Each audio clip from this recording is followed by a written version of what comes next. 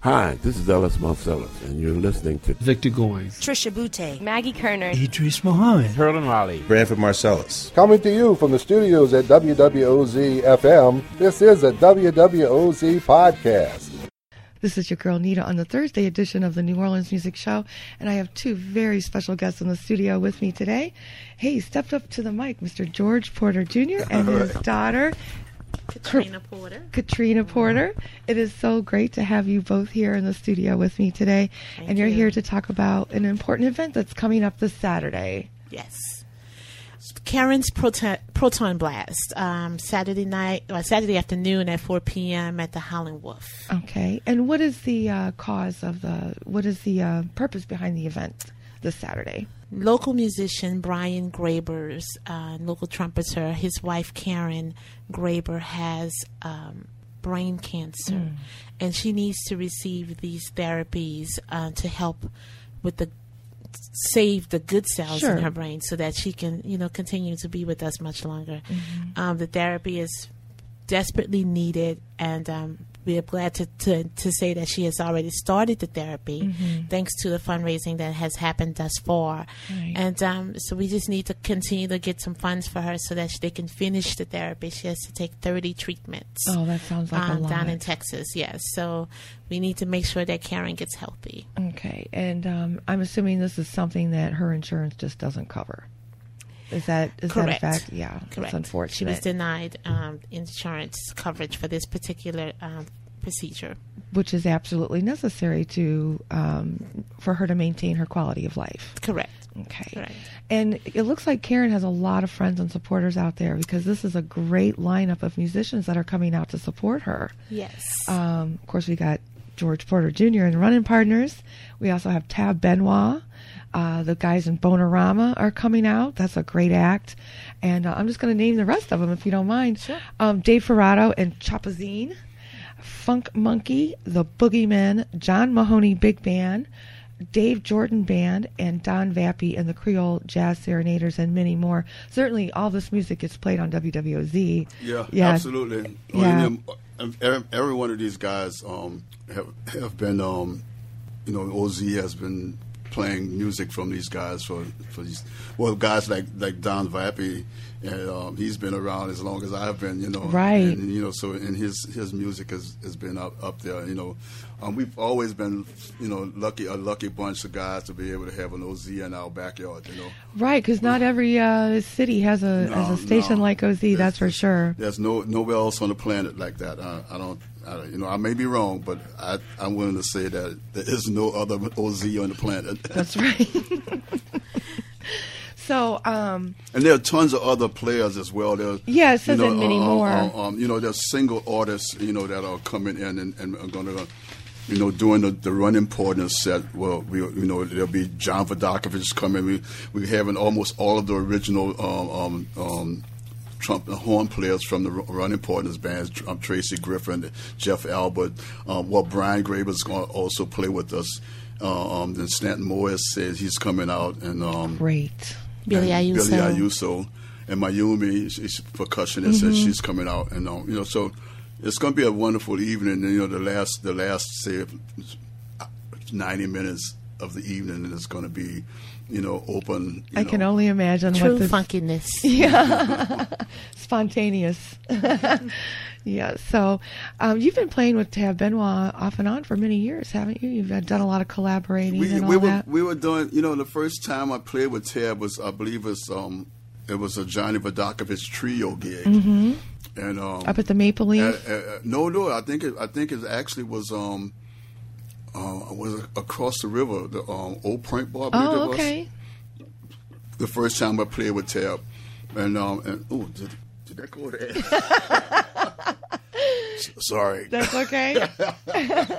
Make it funky, baby. And it was fun, and when we so we done quite a few after that. Maybe about 4 or 5, and then it came around to right after Katrina that Tab's people contacted us about. Well, actually, just before Katrina, we went in the studio with Tab, Dr. John Anders, and Wailing, and Johnny Sanson, Cyril, and Dr. John. I think I said his name already. Yeah, that's okay. But and was doing a recording that was going to be entitled "The Voices of the Wetland." Well, it is entitled that, and in the record, the whole idea of the recording was to bring awareness to the plight of the wetlands, right? And before the chance for the record to be released, in fact, the record came out a week after Katrina hit New Orleans. Wow! It blew my mind. This fact, and Ruben called me up. I came into the city. We had started playing at the Maple Leaf, the trio gig back up the Maple Leaf. The Maple Leaf probably was one of the first bars in the city that popped open their doors and said, "We ain't stopping," Right. That's why I hear they're rebuilding Oak Street one drink at a time. Right. and I came up and played a set there with Johnny and June Yamagichi. And Ruben brought me the CD of the Voices of the Wetlands. And on my way home, because I was driving back to the country, because we had to be out of the city by midnight or something like that. And driving back to Darrow, I was listening to the CD in the van. I had to pull over. I bet it was eerie. It broke me down. It's just like, wow, man, it just blew my mind because the stuff that was being said on the CD just happened to us. Right. And it had been being said for years before it's on the recording, and then just, wow. So it's a trip. So, Tab and I goes back a long way. In fact, Sunday after the show, Sunday morning, I'm driving up to the boathouse up in Homer. Oh, and nice! Hang out a couple of days and do some songwriting with Tab. It's going to be looking. I thought you were going to say fishing. No. Maybe a little of that too. I'm no good at fishing. You're not a fisherman. Okay, that's all right. It's not me. I mean, I can hold a pole, but nobody wants to get on it. Right. If you're just joining us, that was a safe one. I'm leaving that alone. If you're just joining us, you're in tune to radio station WWOZ FM New Orleans. This is your girl Nita on the New Orleans Music Show, sitting here with George Porter Jr. and his lovely daughter Katrina, and they're here to talk about an event this Saturday night, August 30th at the Howlin' Wolf, and that's going to feature Tab Benoit, George Porter Jr. and his running partners, Bonorama, and many more. And we're going to come back and talk a little bit more about that. But right now, we're going to hear from George Porter Jr.'s CD called It's Life. It's a song that George wrote with Leslie Smith and WWOZ's own David Torkanowsky. Yeah, it's a great story. Yeah, and you said that. I want to hear. What's the story behind this tune that you like so much? When David and I was tracking this song, we wanted, well, David said, "Man, I wish Earl was here." Meaning Earl King. Earl King, speaking of Earl, because man, he said, "But Earl could play a great solo on this," and I said, "Yeah, man, that sure is."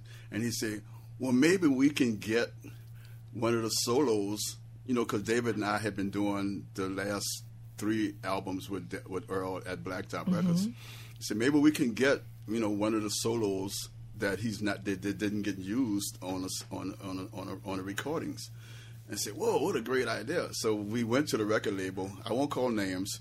and it was such a huge label. Who would know? Who know who you're talking about? And the request was put in to get one of Earl's solos that wasn't used on the record, on the recording, because in Pro Tools you can take a solo from anywhere in the planet and fit it right into cut a and song. paste.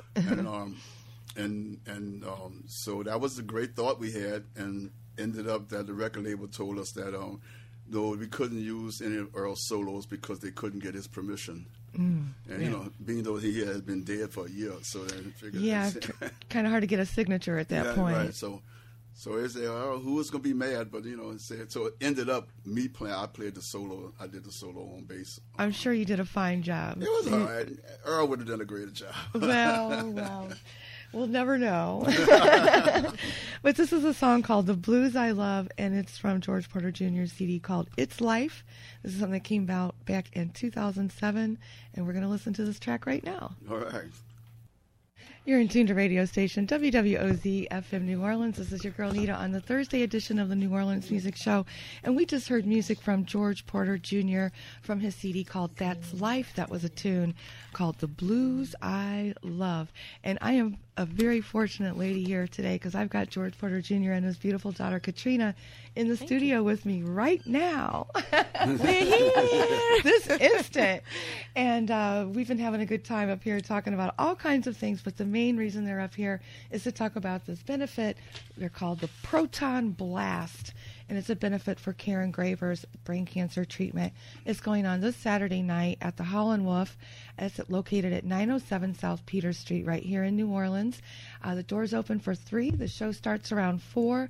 And promptly at 4. Well, promptly is not a word we hear in New Orleans very often. We usually hear ish, 4-ish, but this is promptly 4 o'clock. First band hits the stage. There you go. Yes. And some of the bands included are Don Vappy and the Creole Jazz Serenaders, the Dave Jordan Band, the John Mahoney Big Band, the Boogeymen, Funk Monkey, Dave Ferrato and Chopazine, which is a great name. I like that.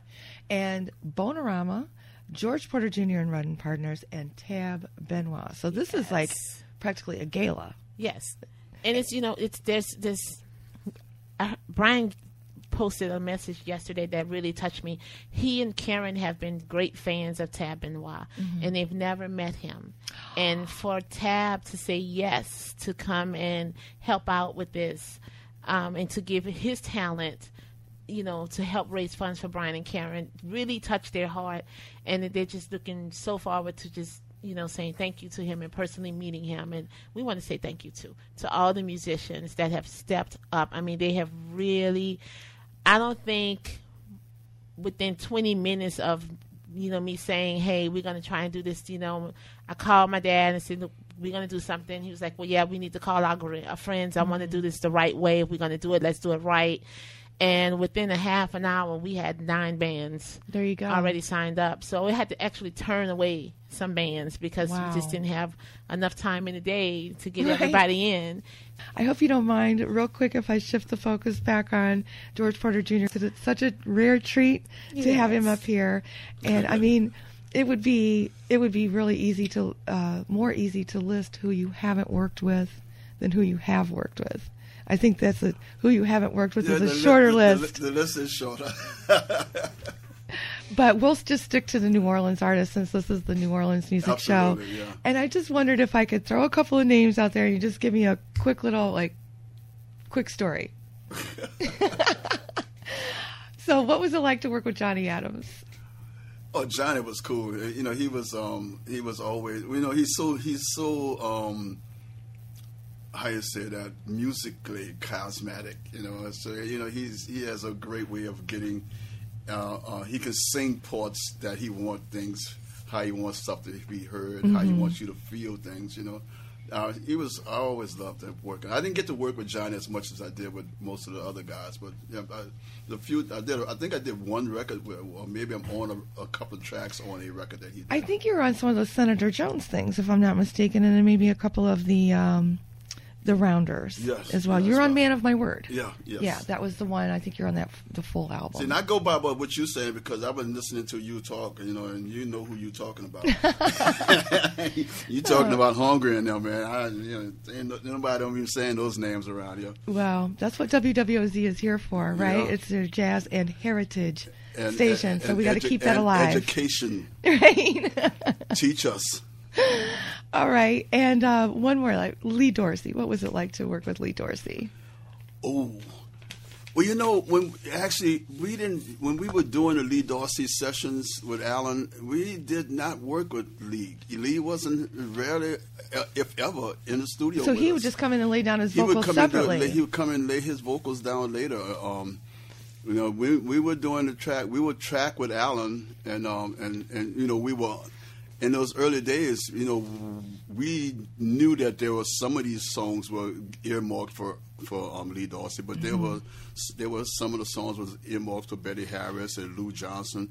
They went kind of different. It's just we would just go in and just like Alan would just one particular setting, you know, just kind of empty the brain well and just get a bunch of music on tape, you know. So you didn't even know what the lyrics were going to be when you were laying down some of those tracks. Right. And so you would hear them later and be like, I know that riff. Yeah, I know that. Yeah, I know that music. Yeah. Wow. And Snooks Eaglin, you were with Snooks for years. I know you played many, many gigs with Snooks all the way up to the end of his life. Yeah. We and Snooks had such a love-hate relationship. I caught a couple of gigs at the Rock and Bowl where it looked like he was yelling at you, but you didn't really think, like, how could he be yelling at George Porter? Snooks used to give me grief all the time, but you know it was like it was always. I mean, with Snooks again, you know, you never knew what you were going to play. Mm-hmm. You know, you just show up.